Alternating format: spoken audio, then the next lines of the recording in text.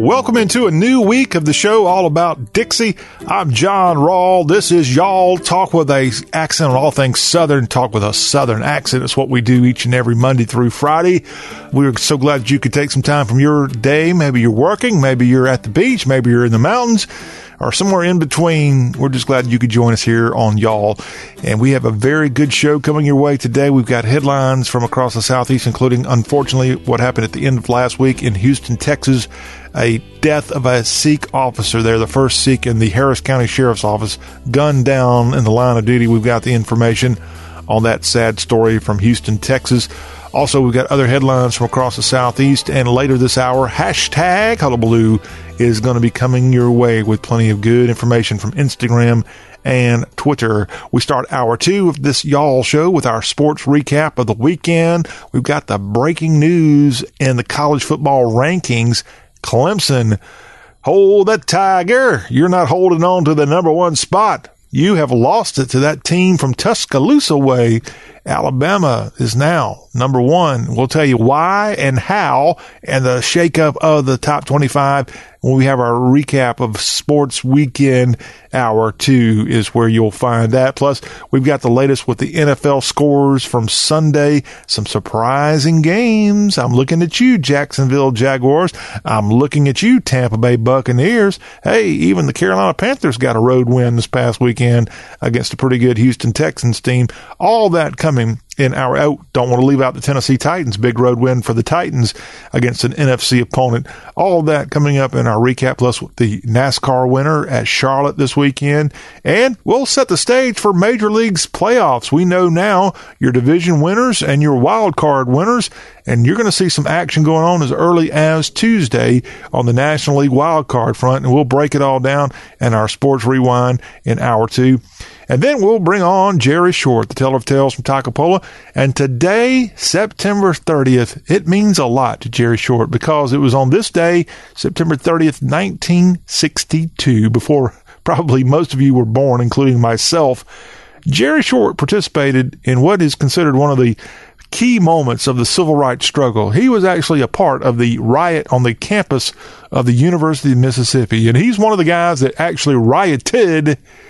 But those people throughout all these 57 years have pretty much kept their mouth shut. Well, Jerry Short was a 16-year-old that night, a deadly night in Oxford, Mississippi. And he's going to talk about what he did, what he saw, what he felt, and what the reaction's been now 57 years later. And this is, again, something that you don't hear the other side of the story. In fact, you don't even hear the people that were pushing for James Meredith's integration talk all that much because, frankly, a lot of people are dead. It's 57 years ago we're talking about here. But James Meredith, the central figure of the integration at the University of Mississippi, he's been a guy that's kind of been ostracized by the university community. He's a very strange bird, but he's certainly a person that goes down in history as one of the key figures of civil rights history. And we'll find out more from Jerry about all that, but you don't want to miss out. If you love history, if you love the civil rights struggle, this is a guy, again, that was against, at 16 years old, he and 99% of the community against the integration, and he's going to talk about it, what he saw, what he witnessed. He actually got arrested during the civil rights integration of Ole Miss, and so all that coming up with Jerry Short, you don't want to miss it. It's a historic moment that you might want to bookmark and listen to later with Jerry when we have our Takapola Storyteller. Again, on this, the 57th anniversary of the Ole Miss integration. And that's coming your way here on today's Y'all Show. We've got a whole week full of great shows. We've got our barbecue and Big 12 barrister dropping by on Tuesday. We have a great political report coming your way on Tuesday's Y'all Show. When we get to Wednesday, we're going to have our ACC Spotlight, plus we'll have all the latest coming out of Nashville's Music Row with Precious Harris.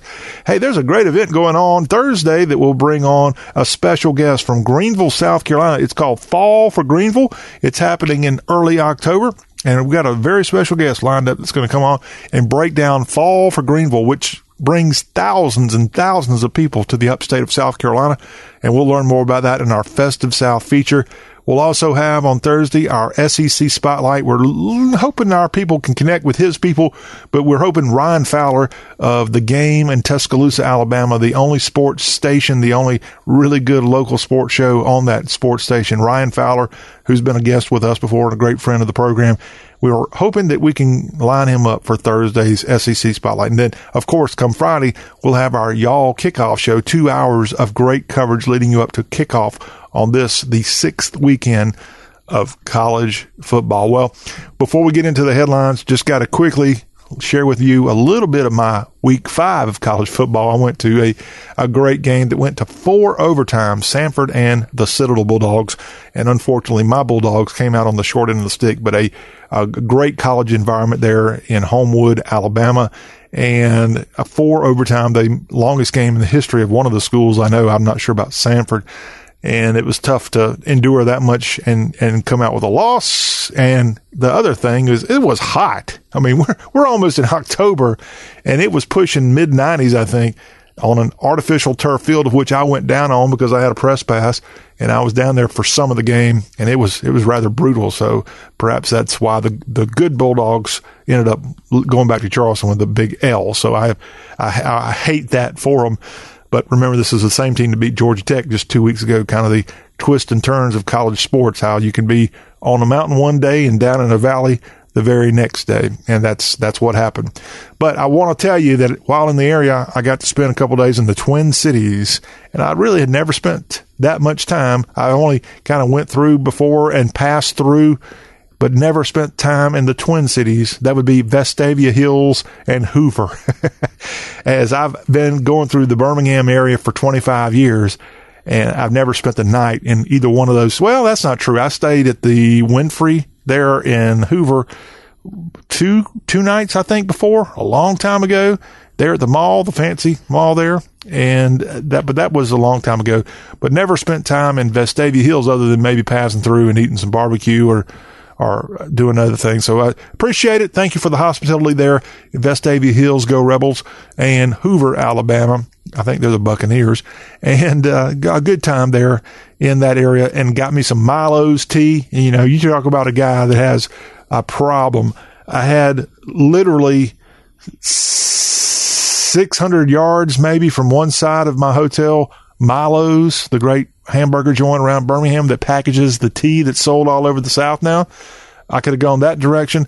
And then maybe 500 yards the other direction on the other side of I-65, I had Bojangles, which is not commonly found in parts of Tennessee or Mississippi or Louisiana or Arkansas. It's only in several of our states, but not all over the South. Bojangles, famous chicken and biscuits. And so I had that great debate of which one of those I went to. So you know what I did? I went to both. So thank you, Vestavia Hills and Hoover, for having both of those great Southern establishments, especially since it was in the hometown. Milo's, man. Here, if you've never had a Milo's burger, let me tell you what it will remind you of, because Milo's has this special kind of sauce they put on their burgers, and you only find the actual Milo's burger joints in the central Alabama area around Birmingham.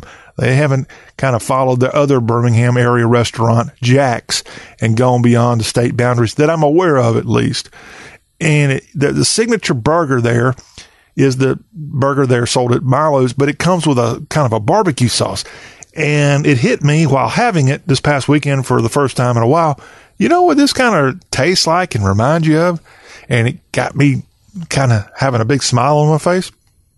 It kind of resembles the McRib from McDonald's. And hey, we're almost to McRib time. McDonald's, let us know. We want to promote McRib. I love a good McRib once or twice during the fall.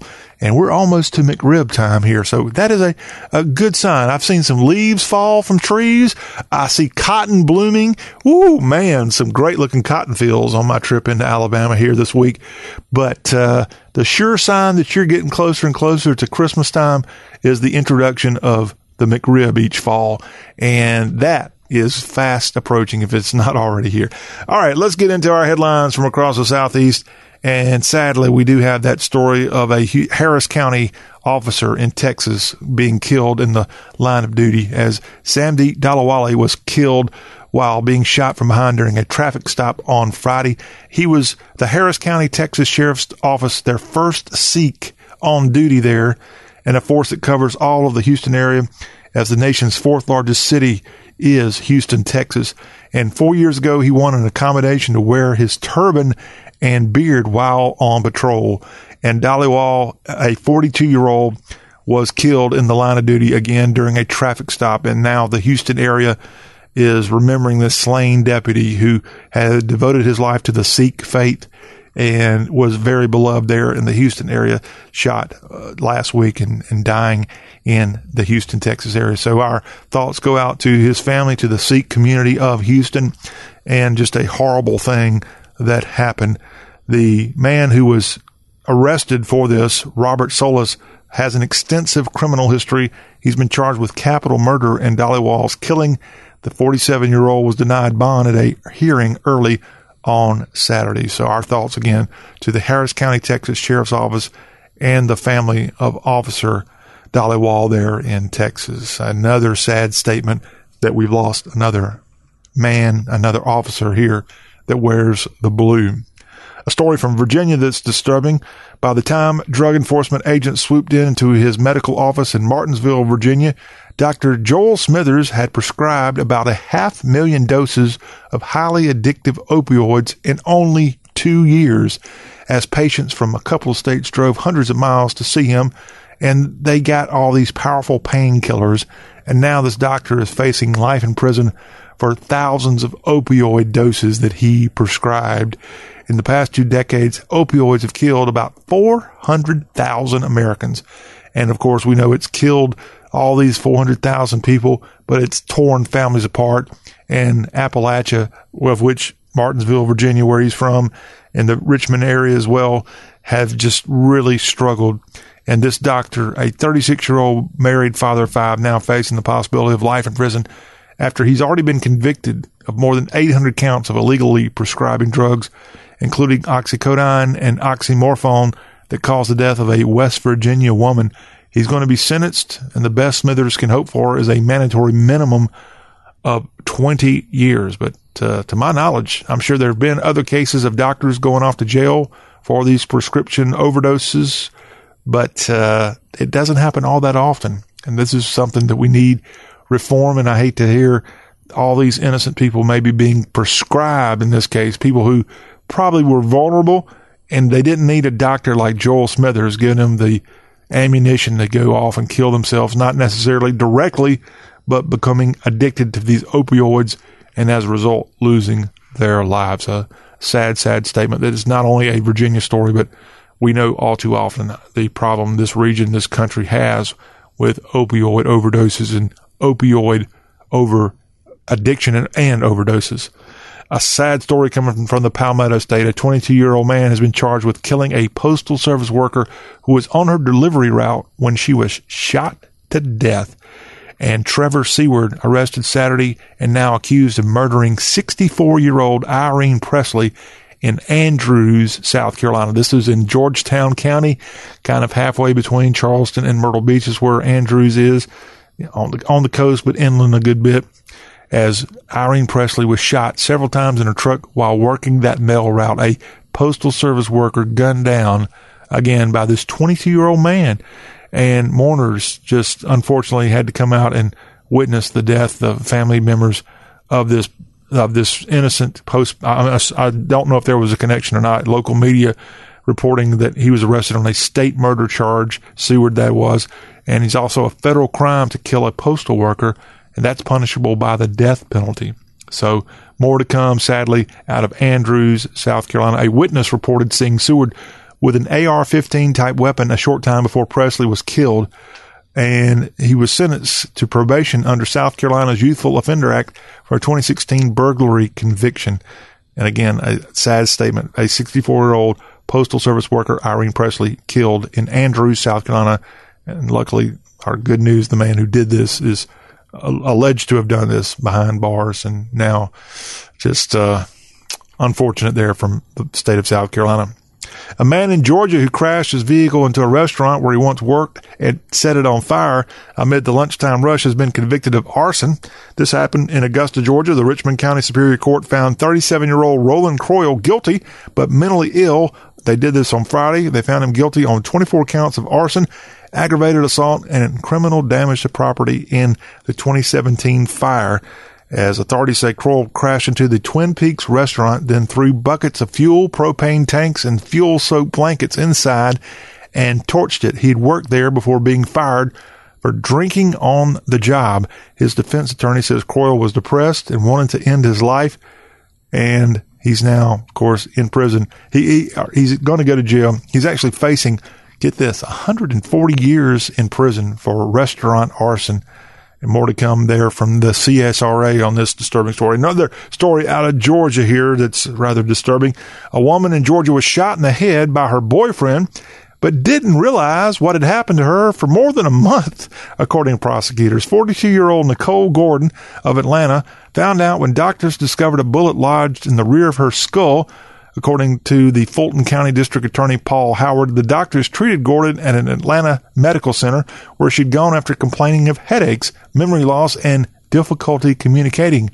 And last week, 39-year-old Geronte Kane was sentenced to 25 years in prison in connection with the June 2017 shooting, of which Nicole Gordon got shot in the head. Shot in the head, didn't even realize it? That's hard to believe. Gordon told police she didn't remember being shot, but did remember an argument with Kane during which her car window shattered and she passed out. She thought she was hurt by a broken glass and was patched up at the home of the man's mother. And she said at no point during the month between the fight with Kane and her eventual visit to the Atlanta Medical Center did Gordon receive any professional care. That's kind of a miracle story coming out of Atlanta with this, but this woman thankfully survived, and now the man that shot her is going to be going off, shot by her boyfriend, going off to the prison for quite some time. Another story out of Georgia here to tell you about. Tyler Perry, the beloved actor, the beloved director, and more. He said he cannot just jump up and leave filming in his native state despite Hollywood's backlash against the state's heartbeat abortion law. Tyler Perry made the remarks to the Associated Press on Friday when he was discussing the upcoming opening of his massive Atlanta-based studio. Of course, he does most of his work right there in his native Atlanta area. And a lot of people out there besides Tyler Perry have come out against the state of Georgia after Brian Kemp signed the restrictive abortion bill into law back in May. But Tyler Perry, who has Medea and Why Did I Get Married, those films, he's committed to staying in Georgia. He says that Atlanta has been the dream. It has been the promised land. So when I got here, this whole state and city has been amazing to me, and I wouldn't trade that for anything. Also, I put $250 million in the ground here and in the studio. So when you have $250 million sat down in the ground, you just can't up and leave. So good for him. Of course, this is a law that's been debated, and people, of course, out in the left Hollywood have had major issues with what Brian Kemp has put into law there in Georgia. And we've seen some other Hollywood A-listers and B-listers and more come out against Georgia. Alyssa Milano, I know, has come into Atlanta and voiced her opinion. And you see other productions perhaps pulling out. But Tyler Perry says, no, I'm not going to just up and leave the state of Georgia. And we appreciate that, Tyler. In Virginia Beach, Virginia, Henry Frank Herbig, a 65-year-old, he wanted to kill his wife. And guess what?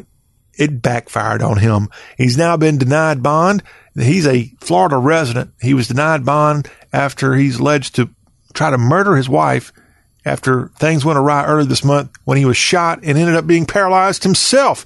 And he appeared in a court video this last couple of days from his jail hospital bed, charged with aggravated malicious wounding and breaking and entering with intent to commit a felony. He broke into the Virginia Beach home of his estranged wife back on September 8th and assaulted her and her daughter with a wrench. And he was shot in the spine by his stepdaughter during the attack and left paralyzed. Authorities determined she acted in self-defense and did not press charges against her, but he was paralyzed when this plot to kill his estranged wife It all backfired. Investigators said they found a journal in Herbig's car that noted his plans to commit the murder. Said he used several cars to drive from Florida to Virginia and bought gas cans so he wouldn't have to stop. He also had multiple cell phones, disguises, garbage bags, zip ties, duct tape, and weapons. Had a wooden baton, a wrench, and a firearm, all again trying to kill his wife and get away with it. And he's wealthy and is a flight risk, according to prosecutors, because of his connections to several pilots and homes, one of which near the Canadian border. But again, the woman's, I think, daughter ended up putting a little monkey in his wrench, and he is behind bars, and he's left paralyzed, and this murder plot gone certainly wrong. And that's a good thing that it ended up going wrong, because his estranged wife is alive and well, thankfully. Well, we'll have more headlines after the break. We'll also, before the hour ends, we'll have hashtag Hullabaloo. This is Y'all. Don't you go anywhere.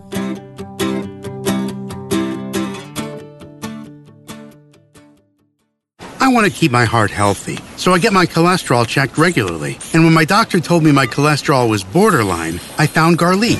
According to my pharmacist, there's an ingredient in garlic that helps maintain healthy cholesterol. And one garlic tablet is equal to a whole clove of garlic, except it's odor-free. Yep, I'm doing what I can for my cholesterol, and I'm doing it with garlic. Garlic, cholesterol's natural enemy. These statements have not been evaluated by the FDA. This product is not intended to diagnose, treat, cure, or prevent any disease. Use as directed. Credit products are issued by WebBank, member FDIC. Rates and terms vary based on credit history. Amazon is not a sponsor of this promotion. Offer valid for loan products 90 days after today. Other restrictions apply. See website for details.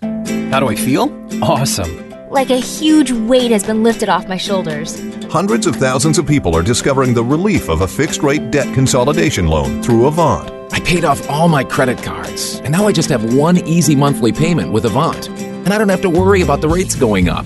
Avant offers you access to unsecured debt consolidation loans from $2,000 to $35,000. When I saw Avant was accredited by the Better Business Bureau, I knew that was the company for me. Do you know how good it feels to only worry about one monthly payment? Experience the relief of a debt consolidation loan through Avant. Plus, get a free $50 Amazon gift card after your first payment is made on time. To check your loan options and get this free offer, go to Avant.com and enter code 5252 when applying. Avant.com, code 5252. That's Avant.com, code 5252. This is a cow whose milk became everyone's favorite cheese at the craft fair. But cheese only lasts so long. The impression a small business makes needs to last much longer. And now Vistaprint is introducing free shipping on all business cards in any quantity. Choose from hundreds of fresh designs tailored to your type of company, or upload your own. The choice is yours. The time is now. For limited time only, get free shipping on all business cards in any quantity with promo code 9999. That's promo code 9999 at Vistaprint.com. Vistaprint. Own the now.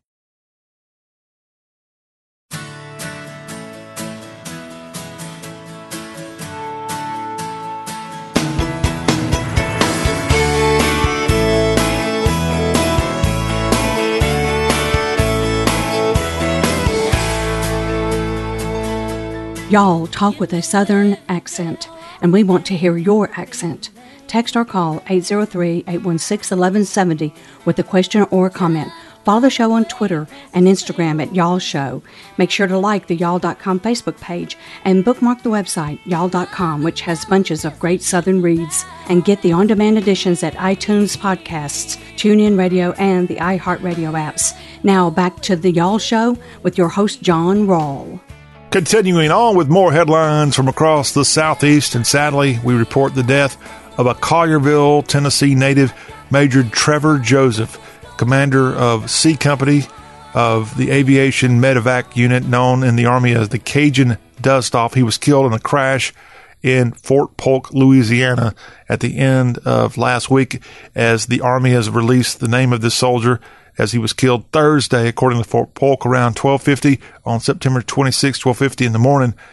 A soldier from the Joint Readiness Training Center and Fort Polk's 1st Battalion, 5th Aviation Regiment was killed in a UH-60 Black Hawk helicopter accident during the JRTC rotation within the Fort Polk training area. 3 other soldiers were injured in the crash and evidently have survived. But unfortunately, the Collierville, Tennessee Major Trevor Joseph killed in this crash at Fort Polk in southwestern Louisiana. Thank you for your service, Major. and Godspeed to you and to your family as they grieve your loss and your unselfish sacrifice here for our country and our nation's security. Well, as I told you in the previous segment, I happened to be watching a college football game in person on Saturday, at least in my part of Alabama where I was. It was darn hot, and most of the South felt really scorching temperatures over the last couple of days. And I want to let you, the calendar may say that it's almost October and we're into fall officially, but it's been pretty brutal out there. Summer-like temperatures sticking around for a couple more days in some places in the South. Highs this week in the lower 90s and heat indexes pushing up to the upper 90s or near triple digits. And there's very little extra moisture, humidity in the air. There's a slight chance for a couple of stray showers in some parts of the South. But, yeah, it's pretty darn hot as we get ready to enter October. We got temperatures in the 90s and more. Some people are also keeping an eye on the Atlantic for Hurricane Lorenzo, a Category 3 storm right now churning out there in the ocean, probably not going to affect too much, expected to head toward the Canary Islands, I think, but still could have some kind of indirect impact on the southeast coast. But hot for sure, especially if you're out like me attending a college football game, as I was this past weekend, ready for at least a light jacket when you can take that in there and then take it off if you get a little toasty.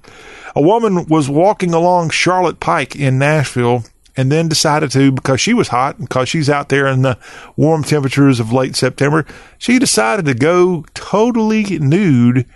And you won't believe what Princess Denise Day gave as an excuse for walking down Charlotte Pike. Totally in the nude. The 35-year-old decided that she was going to strip down totally. I'm talking about everything because it's hot. She said she was going to a friend's house, but that she was not going to turn around and go home because of the heat.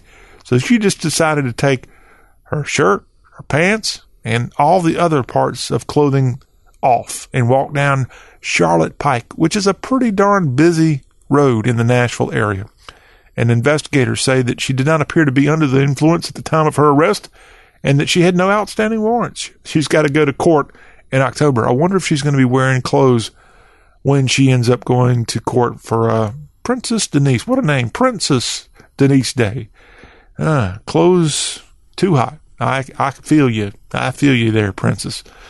And we go to North Carolina for a story. We got a couple of animal-related stories we want to get to you, and an Oprah story, too. Oprah update, actually. Good news for Oprah Winfrey, and really good news for those who she's going to be helping.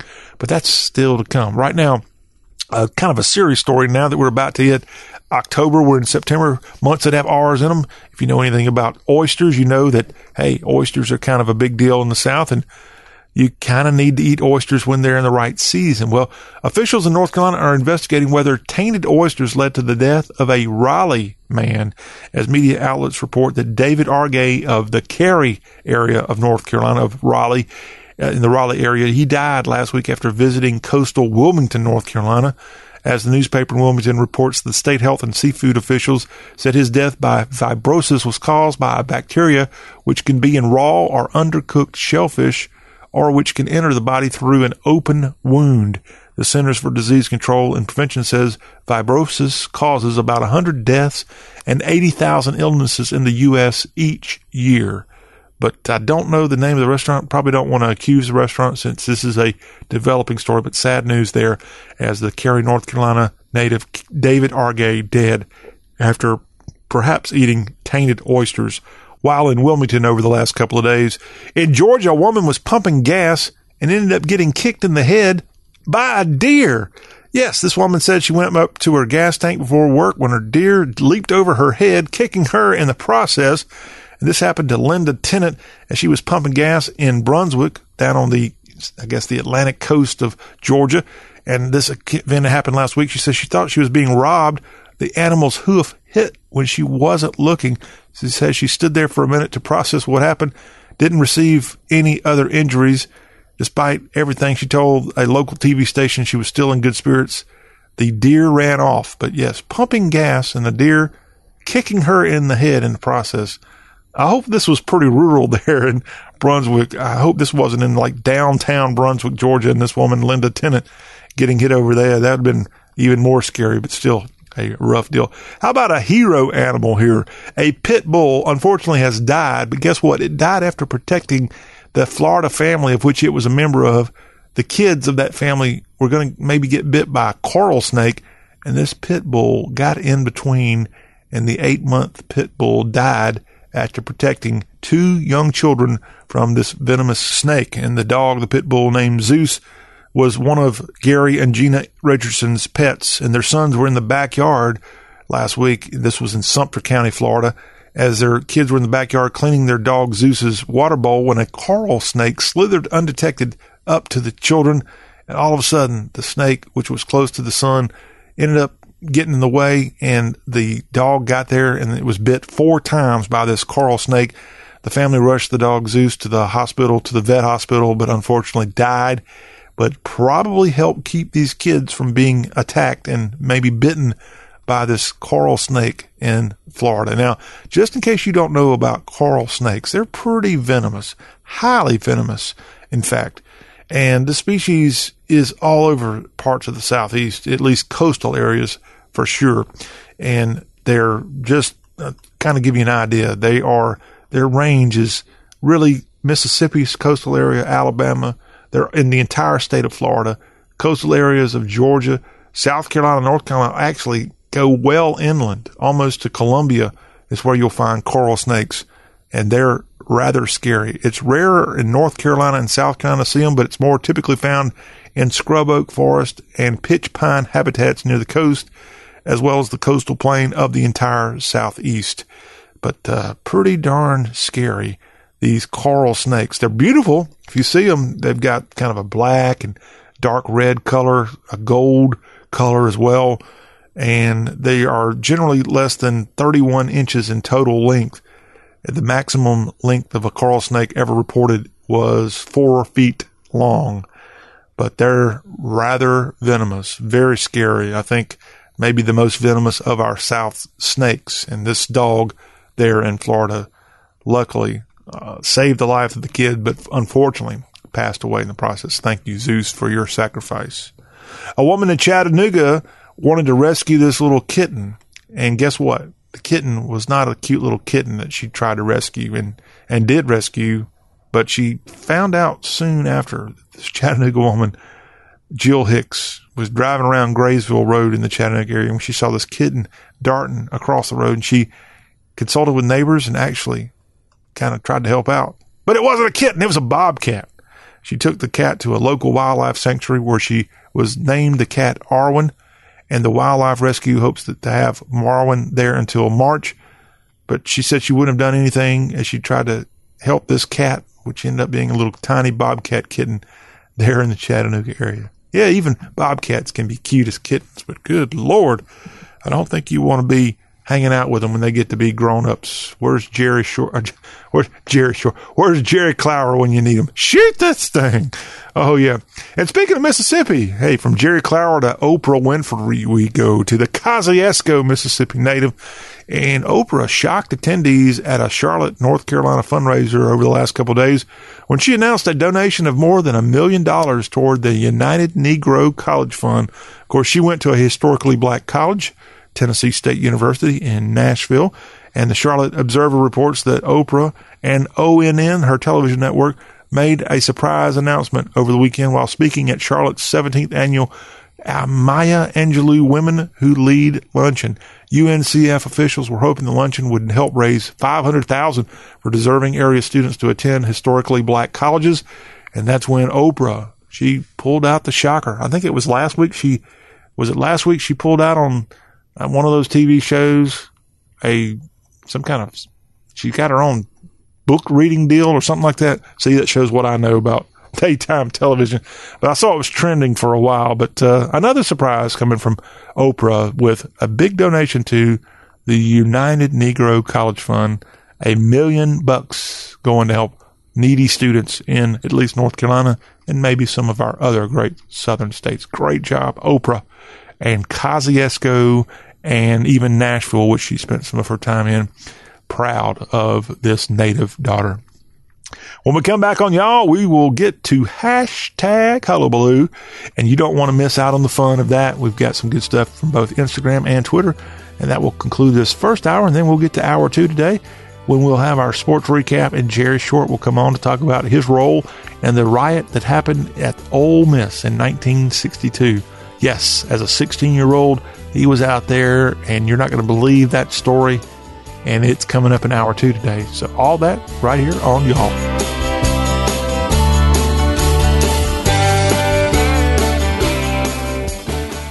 Welcome, everybody, and thanks for tuning in.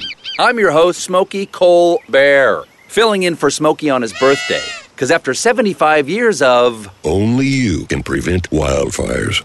Turns out there's much more to say. Just look at the news. Nearly 90% of wildfires are caused by us humans being careless. And I'm not just talking about obvious things like campfires or letting your totally sweet nephew, Francis, play with matches. I'm talking about dumping your used barbecue coals willy-nilly or parking your car on tall, dry grass. That can lead to poof! Guess the song was wrong. We did start the fire. But listen, being a South Carolinian, I respect Mother Nature and her trees, whether coniferous, deciduous, or new car scented. So if you love the outdoors like me, go to SmokeyBear.com to learn more about wildfire prevention, because fire safety is always in season. Brought to you by the U.S. Forest Service, your state forester, and the Ad Council. Credit products are issued by WebBank, member FDIC. Rates and terms vary based on credit history. Amazon is not a sponsor of this promotion. Offer valid for loan products 90 days after today. Other restrictions apply. See website for details. How do I feel? Awesome. Like a huge weight has been lifted off my shoulders. Hundreds of thousands of people are discovering the relief of a fixed-rate debt consolidation loan through Avant. I paid off all my credit cards, and now I just have one easy monthly payment with Avant. And I don't have to worry about the rates going up. Avant offers you access to unsecured debt consolidation loans from $2,000 to $35,000. When I saw Avant was accredited by the Better Business Bureau, I knew that was the company for me. Do you know how good it feels to only worry about one monthly payment? Experience the relief of a debt consolidation loan through Avant. Plus, get a free $50 Amazon gift card after your first payment is made on time. To check your loan options and get this free offer, go to Avant.com and enter code 5252 when applying. Avant.com, code 5252. That's Avant.com, code 5252.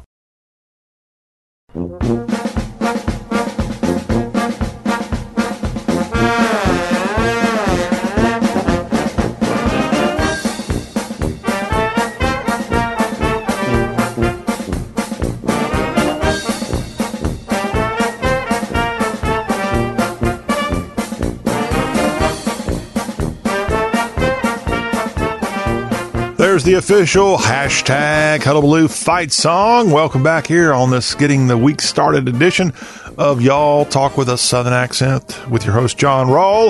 And hashtag Hullabaloo is our spot on the Y'all Show where we kind of go right into social media, Instagram, Twitter, and more, and kind of find out what y'all got talking. What's going on in the South? And that's what we find here via social media accounts and more. And we start out this hashtag Hullabaloo on Instagram from the account of Corey Barr. That's CORYBAHR.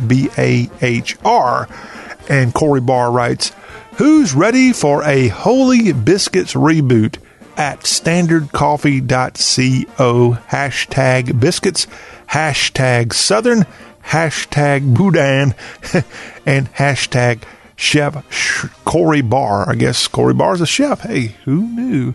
Well, we had to do some looking into this here, Corey Barr. And from our great research team here at the Y'all Show, we think we know what you're talking about there when you're talking about a reboot of Holy Biscuits. We got to go to Northeast Louisiana for this. We'll find ourselves in Monroe. That's the Duck Dynasty hometown. And not Duck Dynasty, but Heritage Catering is found in Monroe, Louisiana, located at 1500 North 19th Street. And Heritage Catering, you'll find there Chef Corey Barr as he brings his unique twist to Southern food in pop-ups around the Monroe, West Monroe area. Be on the lookout for Holy Biscuits with his specialty boudin or barbecue delights with ribs and pulled pork. So, Chef Corey Barr doing a little self-promotion here this weekend. If you find yourself there in Monroe or even in West Monroe, go Rebels, you might want to track down Heritage Catering and find Chef Corey Barr, B-A-H-R. I guess that's the same way as our Attorney General spells his name there. Is he Bob Barr? Is he B-A-H-R or B-A-R-R? I can't remember. But I don't want Bob Barr, no matter how he spells his name, knocking on my door. How about y'all? But I wouldn't mind Corey Barr knocking on my door, especially with a great delivery of Holy Biscuits. Ooh, with his boudin and his barbecue ribs and pulled pork going along with those beautiful biscuits. By the way, I told y'all earlier this hour, I found myself at a Bojangles Biscuits this past weekend. Whew. And I had me a chicken biscuit, the Cajun chicken biscuit, and a plain biscuit too with a little strawberry jam. What a shame on me. I just said jam. There's no such thing as jam. I had a little packet of strawberry jelly. I think it's called jam on the packaging. But if you're a Southerner, there ain't no such thing as jam. Don't get me in a jam it. I had strawberry jelly along with my Bojangles biscuit. And here's what I did, Chef Corey Barr. I'm sure your Holy Biscuits are just as good as Bojangles, but I had to split that biscuit in two, so I ate half of it nice and warm and plain because they're great at Bojangles that way, and I bet you they're great at Holy Biscuits that way. But I just had to mix in some of that good old strawberry jelly to the other half of it. So, hey, I go both ways. I like my biscuits plain, and I like them with some jelly. And I bet you y'all do too. But I got to get down to Monroe, get there in North Louisiana, and check out Heritage Catering. Maybe I'll catch a Warhawks game and get me some Holy Biscuits all at the same time. Might even run into native son Tim McGraw while I'm there in Monroe. Cameron Black is on Twitter at RealCamBlack8. A Southern taste with a healthy twist. We got a couple of food-related things here, FYI, to get our hashtag Hullabaloo up and going today. And Cameron Black puts on Twitter this week a picture of cornbread along with something called Kodiak cakes. And I had to go look up what Kodiak's cakes, what exactly that is. It's spelled K-O-D-I-A-K, like something you'd find out of Alaska of all places. Well, it turns out if you go to the website KodiakCakes.com, you'll find out a lot more. But just to give you an idea of what they sell, and again, Cameron's pretty high on this, as they say, a Southern taste with a healthy twist. And they've got cornbread and Kodiak Cakes cornbread is what is on there. Kodiak Cakes has whole grains that taste better, according to their website. 100% whole grains. Before the days of overprocessed, nutrient-deprived wheat, people relied on whole grains for the nourishment necessary to navigate life on the frontier. And at Kodiak Cakes, they use 100% whole grains in every product they craft because they taste better and are full of fiber, B vitamins, and antioxidants that give you long-lasting energy that you'll need to explore your frontier wherever that may be. And you can go have a 100% whole grain piece of cornbread thanks to Kodiak Cakes. If you're into this, it has not only 100% whole grains, it's protein packed and non-GMO. Kodiak Cakes. And we appreciate Cameron Black for letting us know about this Southern taste with a healthy twist. All right, here's another food-related thing coming from Matt Metcalf at Matt Metcalf 13B. Matt is a Atlanta Braves fan, a fan of the PGA Tour, of Carolina football. I think that's Tar Heels because they're also a fan of UNC basketball. And Matt writes, as much as I like Ireland, there's nothing that beats an American Southern breakfast. And he writes, hashtag God bless America. He also writes hashtag Southern breakfast, hashtag omelet, hashtag French toast, hashtag taters.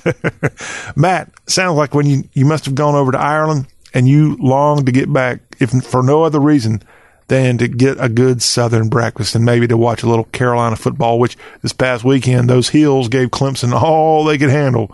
And Alabama's very thankful because Alabama is your new number one team, by the way.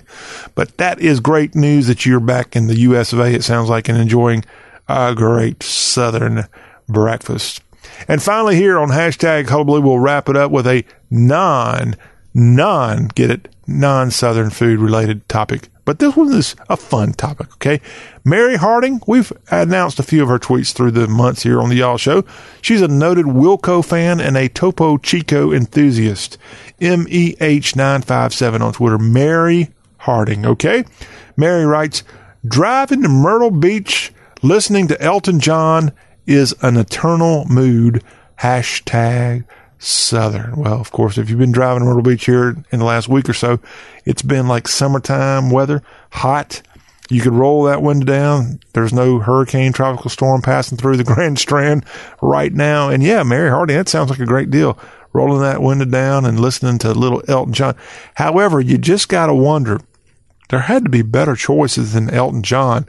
When you're going to Myrtle Beach, for goodness sake, where's your beach music soundtrack? Where is some other good songs? I mean, if you're going to throw it back to the 70s and some good music from that time period that wasn't even necessarily beach music or country music, for goodness sake, hey, what about Neil Diamond and Sweet Caroline? Bom, bom, bom. That'd be a great song to play on the way to Myrtle Beach. Myrtle Beach Days, or all the other great beach songs. Yeah, if that gets you in what you call an eternal mood, then we're happy for you, Mary Harding. Thank you for sharing that. And, of course, thank you for traveling the highways and byways of Dixie to get to a great place like Myrtle Beach in Horry County, South Carolina. And that is a look at our hashtag Hullabaloo here on this Y'all Monday edition. Well, that will wrap up our first hour. Hey, stick around through the break, because when we come back, we're going to have a quick look in the second hour at our sports headlines. We've got an update on the college football rankings, the NFL Sunday action, and we'll also let you know who won at Charlotte on the NASCAR scene on Sunday. Plus, we'll also have in the second hour our friend Jerry Short being very honest and open. Jerry Short is going to tell you how, as a 16-year-old boy, he participated in one of the key moments of the civil rights movement. And it wasn't necessarily on the side that most would be out here telling you about. He was on the other side. And we'll ask him about that as he was participating in the very, very controversial at that time protest against integrating the University of Mississippi. And it was a deadly, deadly day. 57 years ago today in Oxford, Mississippi, and Jerry Short was right there, and he's going to tell you about it, and we'll get his thoughts about that, and 57 years later, what he thinks of all this. All that is up next with our teller of tales from Takapola, Jerry Short. You don't want to miss it. It's up next.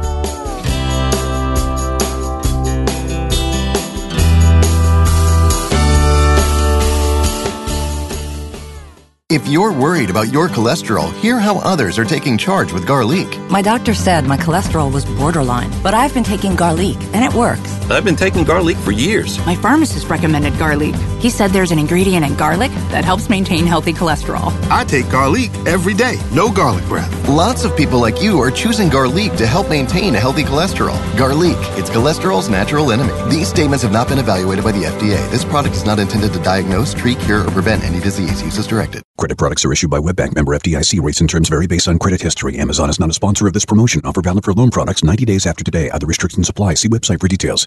How do I feel? Awesome. Like a huge weight has been lifted off my shoulders. Hundreds of thousands of people are discovering the relief of a fixed-rate debt consolidation loan through Avant. I paid off all my credit cards, and now I just have one easy monthly payment with Avant. And I don't have to worry about the rates going up. Avant offers you access to unsecured debt consolidation loans from $2,000 to $35,000. When I saw Avant was accredited by the Better Business Bureau, I knew that was the company for me. Do you know how good it feels to only worry about one monthly payment? Experience the relief of a debt consolidation loan through Avant. Plus, get a free $50 Amazon gift card after your first payment is made on time. To check your loan options and get this free offer, go to Avant.com and enter code 5252 when applying. Avant.com, code 5252. That's Avant.com, code 5252. This is a cow whose milk became everyone's favorite cheese at the craft fair. But cheese only lasts so long. The impression a small business makes needs to last much longer. And now Vistaprint is introducing free shipping on all business cards in any quantity. Choose from hundreds of fresh designs tailored to your type of company, or upload your own. The choice is yours. The time is now. For limited time only, get free shipping on all business cards in any quantity with promo code 9999. That's promo code 9999 at Vistaprint.com. Vistaprint. Own the now. Hey, y'all, Jeff Foxworthy here. Now, if you've ever found yourself repeating the same thing over and over for 75 years, you might be Smokey Bear. Only you can prevent wildfires. That's why I'm filling in for Smokey to switch things up, because there's a lot more to say. And I should know because my grandfather was a firefighter. And one of the things he taught me is that the people that love the outdoors the most are often the ones accidentally starting wildfires, which means always BYOB. No, bring your own bucket to the campfire. And be extra careful with things like burning yard trimmings. Don't just walk away, or chances are you might be starting a wildfire. So for the love of the outdoors, go to SmokeyBear.com to learn more about wildfire prevention. Brought to you by the U.S. Forest Service, your state forester, and the Ad Council.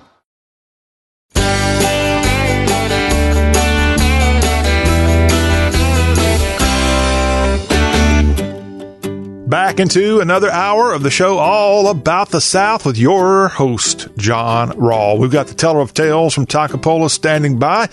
And boy, do we have one heck of a story from Jerry Short. Today is actually the 57th anniversary of the integration of the University of Mississippi. And it ended up being a riot on the Ole Miss campus back in September of 1962. And guess what? Jerry Short was there and took part in that. And he's going to relay his memories from 57 years ago about why he did what he did and what the scene was there. This was a major point of the civil rights struggle.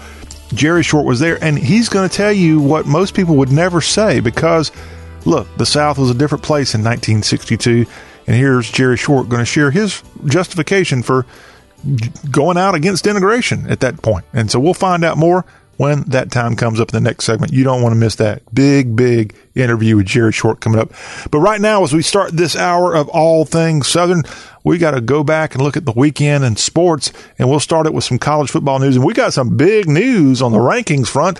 Alabama has now jumped in front of Clemson, the Tide with 29 first place votes on the AP Top 25, and that's just enough to get past Clemson. Clemson struggled in their game against North Carolina.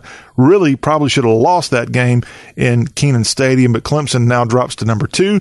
Georgia checks in at number 3. Ohio State moved up to number 4 this week. LSU actually they went down a slot to number 5 in the latest AP Top 25. OU at 6. Auburn is at 7. Big win for Auburn against Mississippi State this past weekend. Wisconsin 8, Notre Dame 9. The Florida Gators, they sank down to number 10 in the latest AP poll.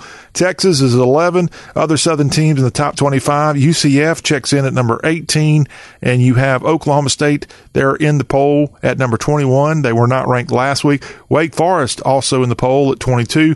Virginia, they dropped 5 spots after they lost in South Bend to the Irish. The Cavs are at 23. SMU, congratulations to the Ponies. They're at number 24. They're 5-0 there in Dallas. Texas A&M drops down to number 25 in the latest AP Top 25. And more action coming up this weekend. You've got the 6th weekend of college football, and we'll be here throughout the week giving you all the latest in the Big 12, the ACC, the SEC, and of course, come Friday, we will have the Y'all Kickoff Show and more action and more stuff to tell you about here on the Y'all Show. Wrapping up this past weekend of NFL football, it was week 4, and the Saints and Cowboys had a great game on Sunday night. Other action to tell you about that happened on Sunday in NFL action. The Tennessee Titans, man, they had a great game in Atlanta at Mercedes-Benz Stadium, and the Titans improved to 2-2 with a 24-10, a great shutout in 2 of the quarters. No points scored by coach of the Falcons and Ryan at quarterback. And the Titans and Vrabel, they get a win, 24-10. The New England Patriots had a little bit of a struggle in upstate New York, but they ended up winning 16-10 over the Buffalo Bills. The Kansas City Chiefs improved to 4-0 with a big win, 34-30 on the road against the Detroit Lions. The Oakland Raiders, big win for the Raiders, 31-24. They defeat the Colts, and now the Raiders head over to London for a game this coming weekend, and Oakland now 2-2 on the season. The LA Chargers went all the way to Miami and emerged with a 30-10 victory. The Dolphins now to drop to 0-4 on the season. Hey, the New York Giants fun continues as the football Giants won 24-3 over the Washington Redskins. I could anticipate a coaching change coming to our nation's capital any day now. New York now 2-2 with their new quarterback, the Duke rookie. The Cleveland Browns got a big win on Sunday over the Ravens, 40-25. Hey, the Carolina Panthers and their backup quarterback doing it again for the second week in a row. They go to Houston and they get a win over the Texans. Christian McCaffrey, a big game there for the Panthers. 16-10, Carolina wins. The Tampa Bay Buccaneers, a big, you talk about a shocking win, 55-40. Tampa Bay beats the defending NFC champion LA Rams out in Tinseltown, and Tampa Bay improves to 2-2 on the season. The Seattle Seahawks beat Arizona 27-10. Arizona still has not won a game this year. The Chicago Bears in their throwback helmet, awesome job there in the Windy City. They get the win over the Minnesota Vikings 16-6. The Jacksonville Jaguars improved to 2-2. Big road win for the great quarterback from Mississippi originally, who went on to star at Washington State, and the Jags got the 26-24 victory in the Mile High City. And that's a quick look at what happened on Sunday. And Monday Night Football, you got the Bengals at the Steelers. The Steelers and Bengals, both teams have not won a single game this year. This game on ESPN commencing at 8:15 Eastern, 7:15 Central. And that's the recap of your NFL action from over the weekend. To NASCAR, they were racing in the home of NASCAR in the Charlotte area this past weekend, and Chase Elliott got a big win there at Charlotte Motor Speedway. And he capped a sloppy Sunday in scorching temperatures at Charlotte Motor Speedway, where he won despite crashing head-on into a tire barrier earlier on the Roval. And he got the win there, and his win advances him in this playoff race going on in NASCAR. And a great job there in the second round of NASCAR's playoffs. The North Georgia native, Chase Elliott, with the big win. Now to Major League Baseball, and we have our division winners and our wild card winners in place. The Yankees, the Twins, and the Astros, your division leaders of the American League, and your wild card is the Athletics and the Tampa Bay Rays. National League, the Braves won. That happened last week. The Cardinals won over the weekend. Great job there in St. Louis. And the Dodgers were your best team in the National League. Your wild card winners, the Milwaukee Brewers and the Washington Nationals. And now what's going on the Major League Baseball schedule? You got the American League and National League wild card action going on. In fact, the NL begins their wild card game on Tuesday with the Nationals and the Brewers getting together in Washington, D.C. On Wednesday, Tampa Bay will be out at Oakland with the wild card game there. Then Thursday, the Dodgers host that wild card winner, and the Atlanta Braves host the St. Louis Cardinals in a game at SunTrust Park on Thursday evening. And that's a quick look at your Major League Baseball action. And also for all you Cubby fans, a parting of the ways with the Cubs and their manager after about 5 years at the helm in the Windy City. Joe Madden out as the Cubs skipper. The Pirates also dismissing their leader over the weekend. And that is what's going on with our sports recap of the weekend. When we come back on Y'all, we'll switch over to the teller of tales from Takapola Way. Jerry Short is on to tell us about his role in the 1962 riot at the Ole Miss campus. That is up next here on Y'all. I want to keep my heart healthy, so I get my cholesterol checked regularly. And when my doctor told me my cholesterol was borderline, I found Garlic. According to my pharmacist, there's an ingredient in garlic that helps maintain healthy cholesterol. And one Garlic tablet is equal to a whole clove of garlic, except it's odor-free. Yep, I'm doing what I can for my cholesterol, and I'm doing it with Garlic. Garlic, cholesterol's natural enemy. These statements have not been evaluated by the FDA. This product is not intended to diagnose, treat, cure, or prevent any disease. Use as directed. Credit products are issued by WebBank, member FDIC. Rates and terms vary based on credit history. Amazon is not a sponsor of this promotion. Offer valid for loan products 90 days after today. Other restrictions apply. See website for details. How do I feel? Awesome. Like a huge weight has been lifted off my shoulders. Hundreds of thousands of people are discovering the relief of a fixed-rate debt consolidation loan through Avant. I paid off all my credit cards, and now I just have one easy monthly payment with Avant. And I don't have to worry about the rates going up. Avant offers you access to unsecured debt consolidation loans from $2,000 to $35,000. When I saw Avant was accredited by the Better Business Bureau, I knew that was the company for me. Do you know how good it feels to only worry about one monthly payment? Experience the relief of a debt consolidation loan through Avant. Plus, get a free $50 Amazon gift card after your first payment is made on time. To check your loan options and get this free offer, go to Avant.com and enter code 5252 when applying. Avant.com, code 5252. That's Avant.com, code 5252. This is a cow whose milk became everyone's favorite cheese at the craft fair. But cheese only lasts so long. The impression a small business makes needs to last much longer. And now Vistaprint is introducing free shipping on all business cards in any quantity. Choose from hundreds of fresh designs tailored to your type of company, or upload your own. The choice is yours. The time is now. For limited time only, get free shipping on all business cards in any quantity with promo code 9999. That's promo code 9999 at Vistaprint.com. Vistaprint. Own the now.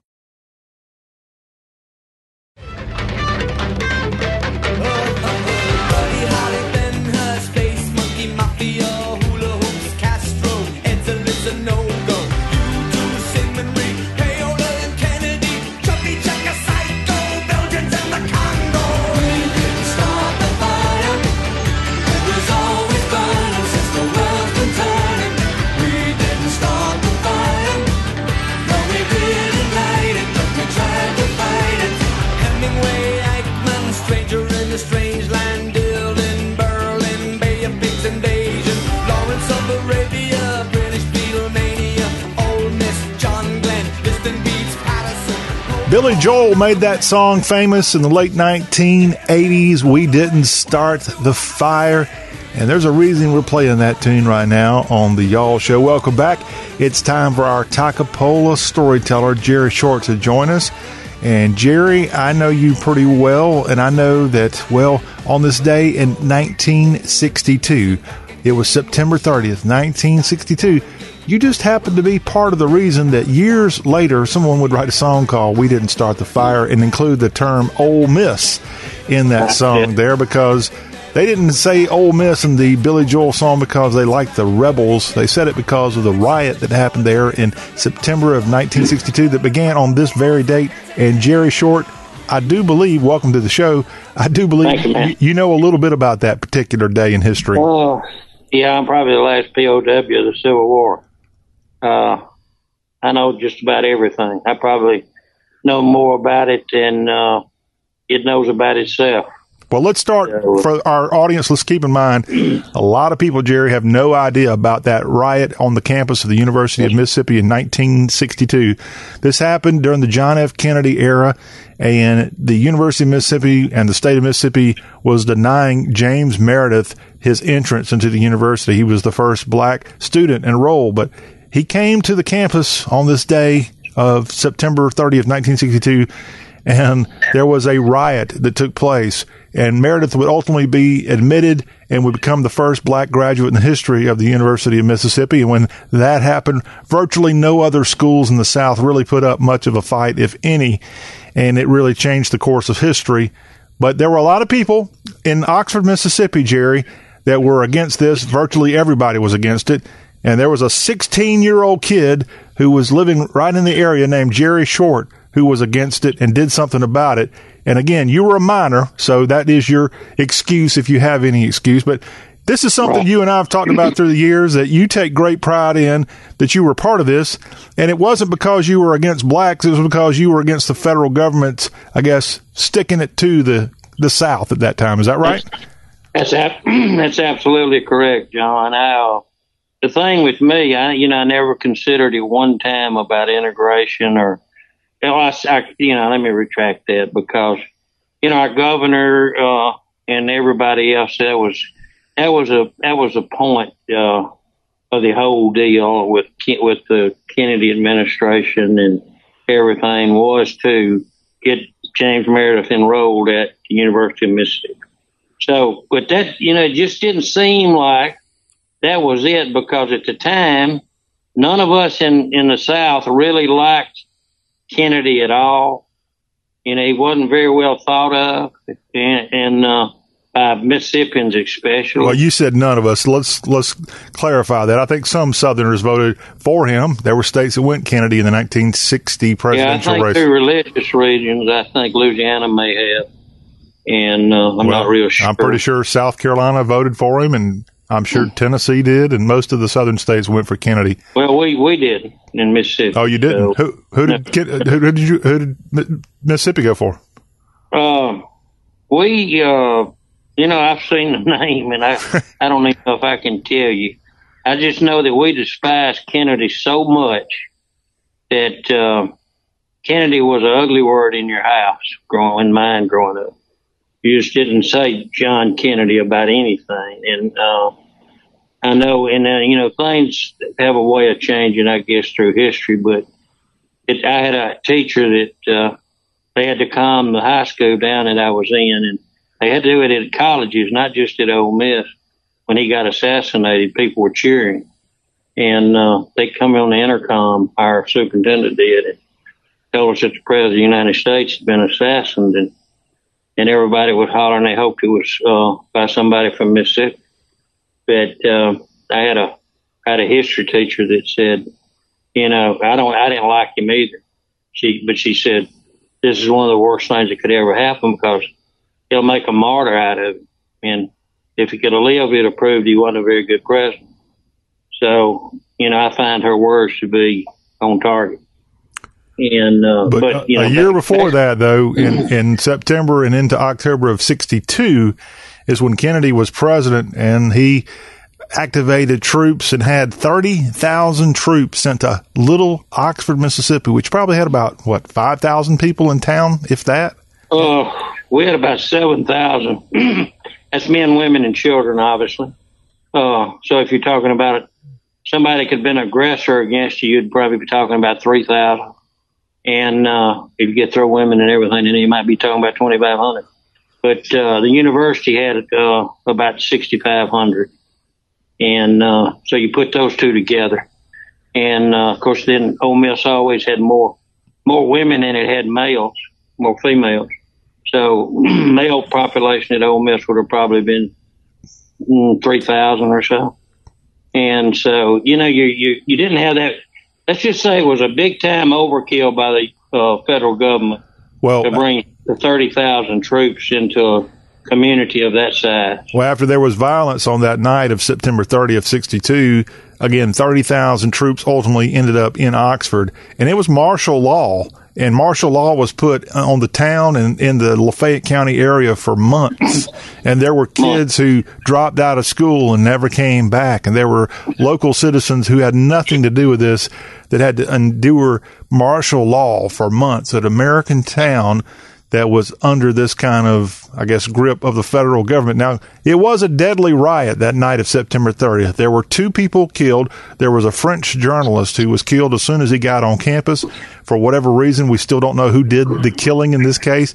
And there was also a local common guy that was in the Oxford area who was shot up on the Oxford Square, and he was a jukebox repairman. That's a job you don't see too much these days, Jerry. But he was he was gunned down for whatever reason. Nobody really knows the answer to that. But they say he took a stray bullet. Okay. From somewhere, and and you say 2 people were killed. Well, I've kind of set the general stage. Now, Jerry, I've got you on here with Jerry Short, our teller of tales from Takapola, to kind of let us know what you experienced that night. Because honestly, Jerry, we're talking something that happened 57 years ago now. And that's a long time ago. And you, as a, 16-year-old, when this happened, Jerry, I hate to tell you this, but you're one of the few survivors that were around for this martial law and riot on the campus of the University of Mississippi. And most people throughout the decades who were part of it, just like you were, have never said a word. So this is maybe historic that we've got a guy who's on our show today, Jerry Short, who not only participated, but really you've kind of talked about it through the years.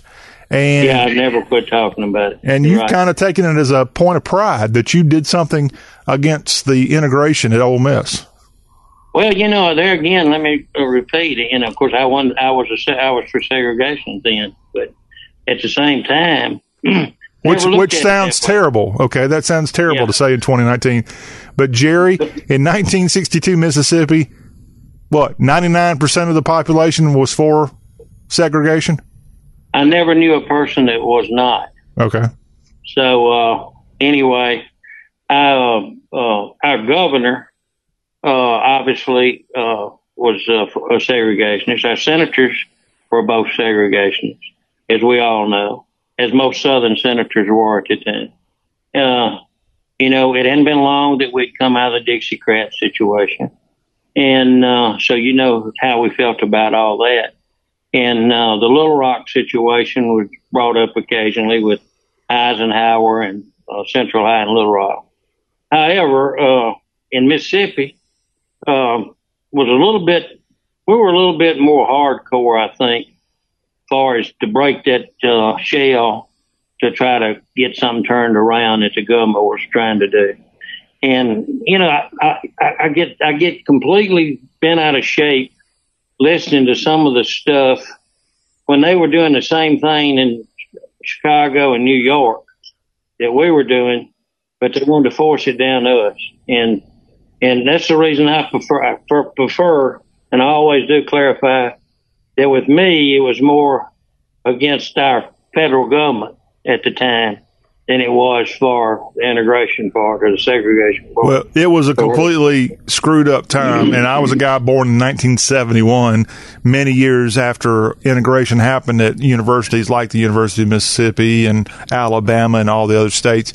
But just to give you one slice of a person that joined you there in Oxford in September of 1962, General Edwin Walker. If y'all don't know who that is, go look it up. At one time, he was America's top-ranking general over in Europe as part of NATO, and he ended up getting fired by Kennedy just a little bit before this Oxford deal because he was so anti-communist that Kennedy kind of wanted to control him and said, we need to get this hothead out of the arena. So he was pretty much forced into retirement. And guess what? Edwin Walker, a 4-star general, a hero from World War II, ends up coming to Oxford for this riot and kind of help lead the people against the marshals and the airborne troops that were on their way as part of this riot. And you remember that well, Jerry. Certainly I do. When General Walker, the students at the time, of course, obviously at 16, I was a high school student, but the college students knew every federal marshal's name, all the leaders of it. They knew John Doerr. They knew McShane, who was the chief federal marshal. They knew all of them because they'd been keeping up with it as it was getting ready to happen. We'd played Kentucky and Jackson the Saturday night before when our governor took the center of the field to fire people up. And you know, you talk about just Mississippi, they had our highway patrol was there at Oxford when they came in. They came in that afternoon, the federal marshals, about 500 federal marshals. Came in on deuce and a half. And this again was to enroll James Meredith as the first black student at the University of Mississippi. It was ordered that he had to integrate. You know, they had already tried to enroll him in Jackson. You could enroll in Jackson at the state college board down there, and he was turned away at the Capitol. And then the Lieutenant Governor Paul B. Johnson, he brought. He blocked the bridge coming into the campus at Ole Miss that next week or 3 or 4 days there afterwards. Let me repeat that. The lieutenant governor of a state literally got in the road and blocked the, federal officials that were trying to enroll Meredith. Well, they had McShane, who was the chief federal marshal, and John Doerr. They had Meredith with them, Mr. Meredith with them. And as they got to the bridge, it goes from town into the campus to join each other. And as they got to the bridge, our Lieutenant Governor, Paul Johnson, he drew his fist back on McShane. They faced off body to body, chest to chest, and they turned him away. And I guess they knew that's when the only thing he was going to do would be force with military action. And so that's when the Plan B or Plan A, I guess by now, went into effect. And this was green-lighted by the Kennedy administration? Yeah. The brother, the Attorney General, Robert.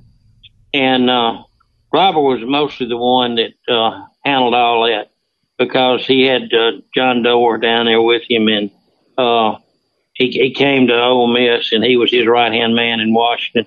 I think later he may have actually become the Attorney General for someone else. Doerr did. But anyway, McShane and all of them, you know, they were the top dogs in the federal government. And they were there to make sure that he got in. So they got together 500 federal marshals to to bring to the campus to seal it off that Sunday afternoon. And they landed at the airport, which we had a small airport. They landed at the airport, and I was out by the airport, and they came in on Country Club Road, which come from the airport to the Ole Miss campus, to sorority road.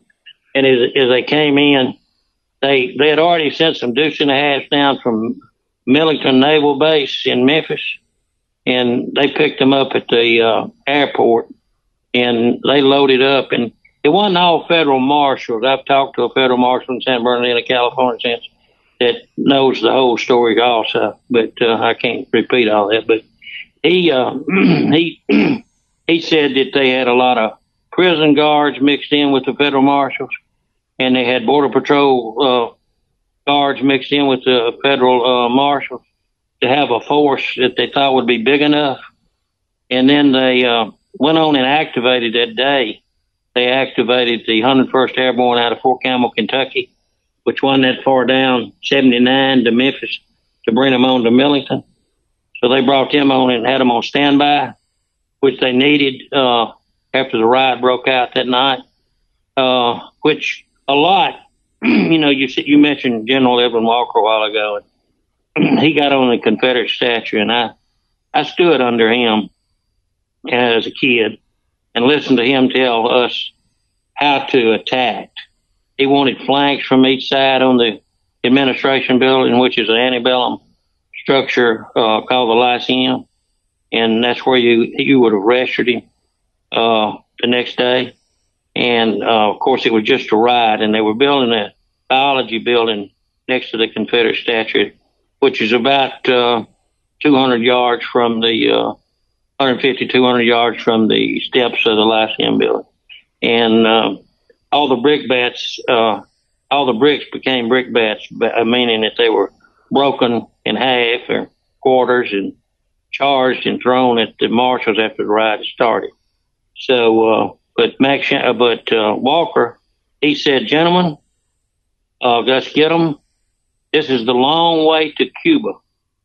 And for you historians, remember it had the Bay of Pigs not too long before that with Castro and all. And then the next thing he said, this is a long way to Cuba. They're building a staging area for Cuba here. Then we had the Cuban Missile Crisis in '63. No, you had the Cuban Missile Crisis like less than about 2 weeks later. That's right. It was 2 weeks later. I'm sorry. And that's why the Ole Miss riot oftentimes has been forgotten about through history, because of the Cuban Missile Crisis.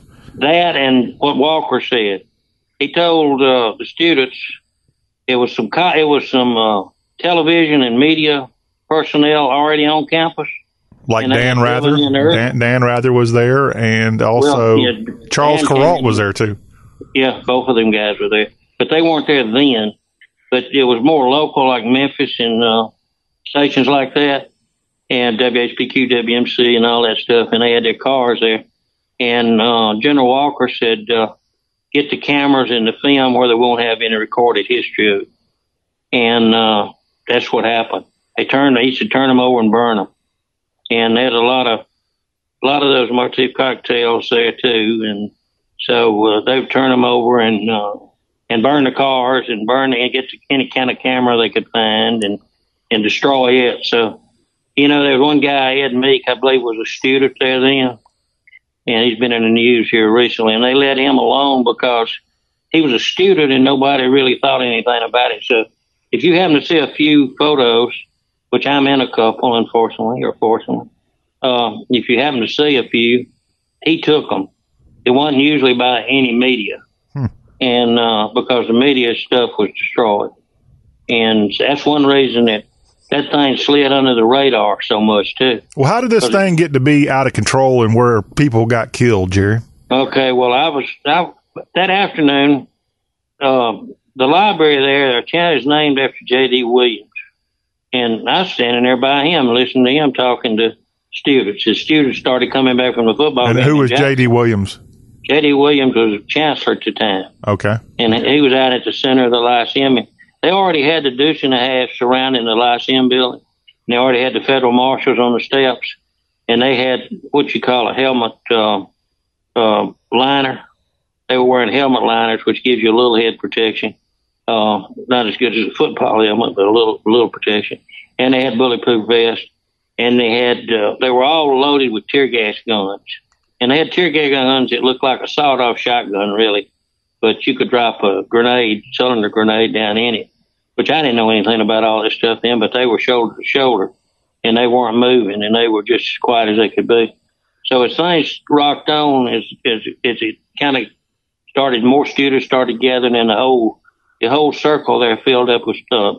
At that time, just about all students. Yes, but let me go ahead and quickly tell people what ended up happening is people from all over the South descended on Oxford, Mississippi, because they knew this was about to happen or was starting to happen. Yeah. And there was almost like a call, hey, if you want to defend the South, you better go to this town called Oxford and bring your shotguns or whatever you've got, because this is where we're going to have the next battle of the Civil War. Now take it back. And also, that a lot of people don't get out, but every other state surrounding Mississippi, Alabama, Tennessee, Arkansas, Louisiana, they had their highway patrol at their state lines waiting on Barnett if he needed assistance, because Barnett had made everybody think that he was going to use the Mississippi Highway Patrol and they were going to go ahead and fight it out with them.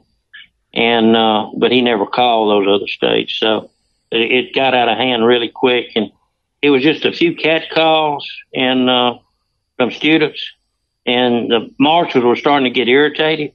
And they were standing there, and somebody did throw a bottle or two was thrown, and they hit, if you're familiar with a military deuce and a half, a 2.5 ton transportation truck. If you're familiar with a deuce and a half, it's all metal just about except the side planks are wood. But a bottle hit one of them and broke. And when that bottle broke, it hit a federal marshal in the arm, some of the glass. And he went and kind of grabbed his arm, and like it hurt him bad. And at that time, it was 90% students there. And they all started, oh, baby, oh, he's hurt. And without warning, Mac Shane, who was standing there at the front doors of the Lyceum building, he told all his men it was surrounding the place and it blocked off. Port arms, ready, aim, fire. And they fired point blank into the crowd. And it was a highway patrolman that almost died. They had to fly him out to the hospital. What did they fire? They fired those tear gas grenade guns. And I think, and I can't prove it, but I tried to rescue a boy during the riot that was shot and laying by a tree up pretty close to the Lyceum building. And he had been shot in the shoulder from behind with a sawed-off shotgun with birdshot in it. It didn't have slugs or anything, but it had birdshot in it. And me and a friend of mine was trying to get him back down to the statue and down to the end.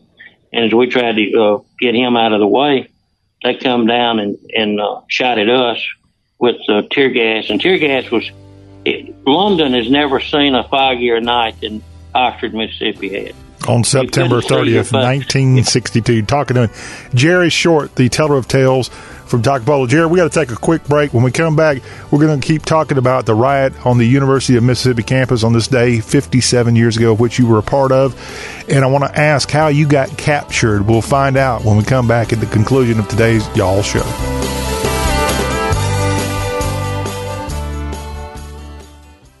Credit products are issued by WebBank, member FDIC. Rates and terms vary based on credit history. Amazon is not a sponsor of this promotion. Offer valid for loan products 90 days after today. Other restrictions apply. See website for details. How do I feel? Awesome. Like a huge weight has been lifted off my shoulders. Hundreds of thousands of people are discovering the relief of a fixed-rate debt consolidation loan through Avant. I paid off all my credit cards, and now I just have one easy monthly payment with Avant. And I don't have to worry about the rates going up. Avant offers you access to unsecured debt consolidation loans from $2,000 to $35,000. When I saw Avant was accredited by the Better Business Bureau, I knew that was the company for me. Do you know how good it feels to only worry about one monthly payment? Experience the relief of a debt consolidation loan through Avant. Plus, get a free $50 Amazon gift card after your first payment is made on time. To check your loan options and get this free offer, go to Avant.com and enter code 5252 when applying. Avant.com, code 5252. That's Avant.com, code 5252.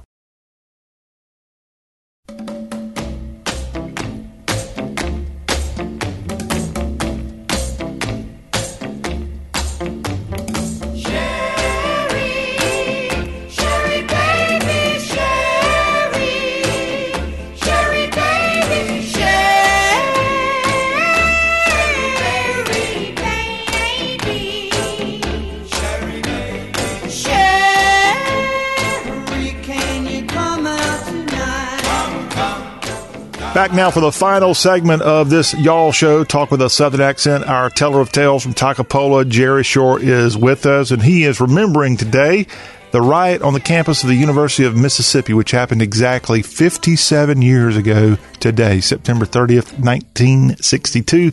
And Jerry Short, as a 16-year-old growing up in the Oxford area, ended up being on campus and was part of a throng of students and people throughout the South, frankly, that were protesting the enrollment of James Meredith as the first black student on the campus at the University of Mississippi. Jerry, we've already set the scene where things kind of were getting out of hand the night of September 30th. And where were you, and how did you end up being captured, as you've always said? Well, real quickly, they had federalized the Mississippi National Guard. The federal marshals were running out of tear gas. Mississippi National Guard came in quickly, and the Oxford unit, and the Water Valley unit, and the Pontotoc and the surrounding area units, they all come in with rebel battle flags flying on their Army equipment. But the students had set up a barricade as you come up Sorority Road and put concrete park benches up that they had to hit and go through. So when they got bombarded pretty hard and pretty heavy.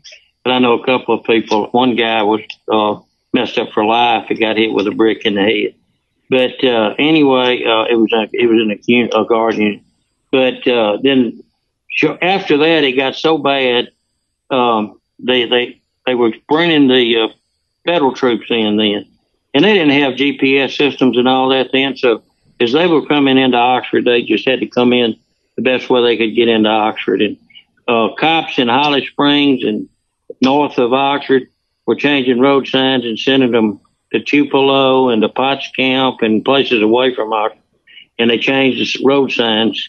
And they like to never got there. But when they got there, they rolled in convoys like I'd never seen before in my life.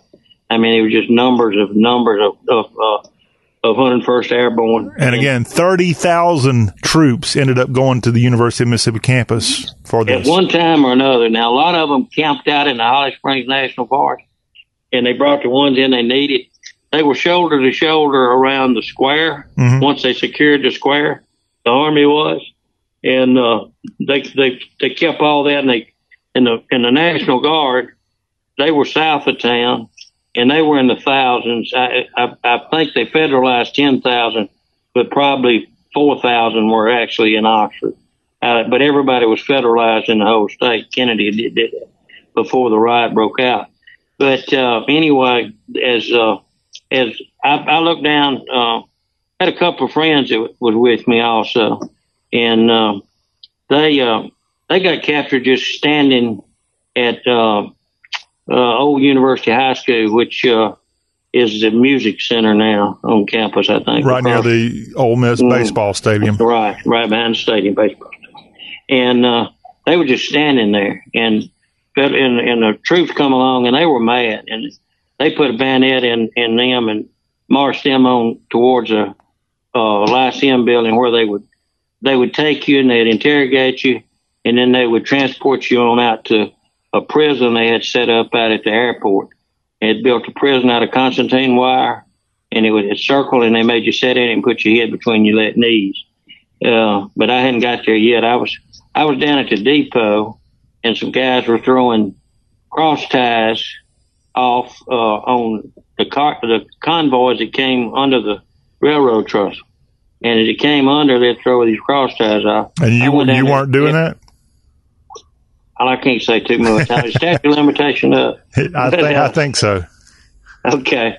Yeah, I grabbed the end of a cross tie or two to throw. And then they was throwing them through the windshields of Jeeps and throwing them through the canvas on deuce and a halves. And they were all full of men, 101st Airborne people. And as they came on in, some 101st Airborne gentleman put a bayonet in me and said, "Let's go." So, it don't take long to figure that out. If you're 16 or if you're 40, you say, okay, so you go. Well, they made a mistake and took me through they marched me right inside the Lyceum building. Which was, again, the main building on the campus of the university, the administration building. Right. And out behind the Lyceum building is where they would pick you up with deuce and halves and militaries after they interrogated you, after they captured you, then they'd take you on out to their temporary prison they had set up out there. So as I went through the middle of the thing, I'm not going to say how many people, and I saw them dragging them in the Lyceum building all night. I've talked to people who was in the military, a detail sergeant. I've talked to him. He's still alive, and he's told me that they were needing doctors so bad up there that next morning when the National Guard had come up there to bring them reinforced tear gas, he said that they'd say, I got a man with a sucking chest wound, or I got a man with this, or I got a man with that. Where's the doctors? Oxford had about 3 doctors at that time, and so they had to use they'd use medics if they had any, if they could find any. And so I know a lot of people, more than 2, I'll always believe, perished. And I've been told that how they could get away with that would be, say that one of the prison guards at Leavenworth was stabbed, one of the guards on the border was killed, or one of the so-and-so was killed somewhere else. And you could get away with it, some numbers. Because people started shooting guns off, right? Well, see, some of these, the outsiders, now, I don't think students shot any guns. I've been defense of the students. Because with the students, it just started out as a thing that just got out of hand. And, but with these other people that were coming in, they had 30-30s and 30-06s, and they got up on top of the buildings adjacent to the Lyceum building. And you can still find bullet holes in the columns, the old Southern column, Greek columns. Of the Lyceum. You can still find bullet every now and then. Some of the plaster where they try to fix it will fall out. And if you look close, you can tell where places have been fixed. There was so many bullets shot across there. And that's how I know it. I was watching them drag them back in. And they had some just small decorative street lights around the Lyceum building. And you could see a little bit through the fog, the tear gas fog, but you couldn't see much. So anyway, they carried me in there, and that's the reason I think with peripheral vision to the right and the left as you go in the Lyceum building, it's a hallway down both sides to your left and your right, and then they walked me straight down into the back of the building, and then some MP wanted to know how in the heck did I get inside the building, and they carried me downstairs in the basement and spit on me and kicked me, and I had a Confederate flag that had flown over the flagpole at Ole Miss that night. And I'd got it to put around my head to keep tear gas off of me. And they said, we're going to make you eat this flag. And they cussed us something awful. The 3 or 4 of us that was down there, there was 2 other guys with me. I don't know who they were. They were picked up at the same time down at the railroad. But anyway, they put us on after we got out and got in the back and got interrogated. I went on out to the compound and I was down there, and luckily I was 16 and a colonel come by, and I spent a lot of time in the military, but I recognized he was a full bird colonel, and he looked down and he asked me, he walked by me and then he turned and he come back, and I looked up and I was supposed to have my head between my legs, I guess is the reason he come back, and he said, how old are you, boy? And I said, 16. And I was dressed good because I was supposed to have been in training unit, by the way. Golly. And so anyway, he said, you're 16.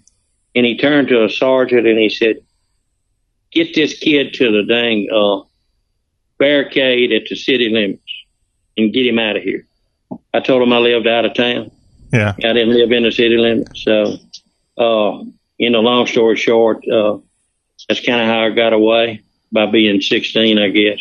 And I don't know what they did with the other people they kept there. They finally released all of them because there wasn't much you could do.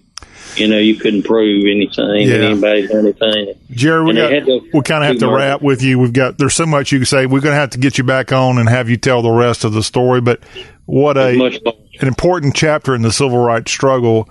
And here is Jerry Short, again, as a 16-year-old, telling a story that you really haven't heard probably a lot of, the other side. In fact, the only other side to tell a lot of those characters have all passed away, except James Meredith is still with us and has had his own interesting history throughout the decades with his alma mater, the University of Mississippi. Meredith would go on. I have debated Mr. Meredith before. Yeah, Mr. Meredith would go on and be enrolled and went through the campus for the next year and graduated, becoming the first black graduate of the University of Mississippi. And again, has a rather complicated and controversial history with his alma mater. The alma mater has a complicated history with James Meredith, if you really want to know the truth. John, actually, Mr. Meredith only stayed to spring, and he just took French. So his all he got was French there, and it was from October to March. He only took one class?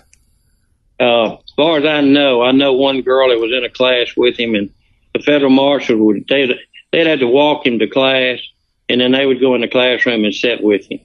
And then they slept with him in Baxter Hall. Also. Yeah, I knew that. All right. Yeah. Jerry, I guess one thing I want to wrap up with you, it's been 57 years since the riot on the campus of the University of Mississippi, and things have changed there. The whole South has changed through the years. If you had to kind of wrap it up here as a guy looking back at something that happened 57 years ago, that thought, that sentiment would be? Well, I guess what you'd have to say was, that's the way it was. And that being the way it was, we followed, I was following Barnett, our leader.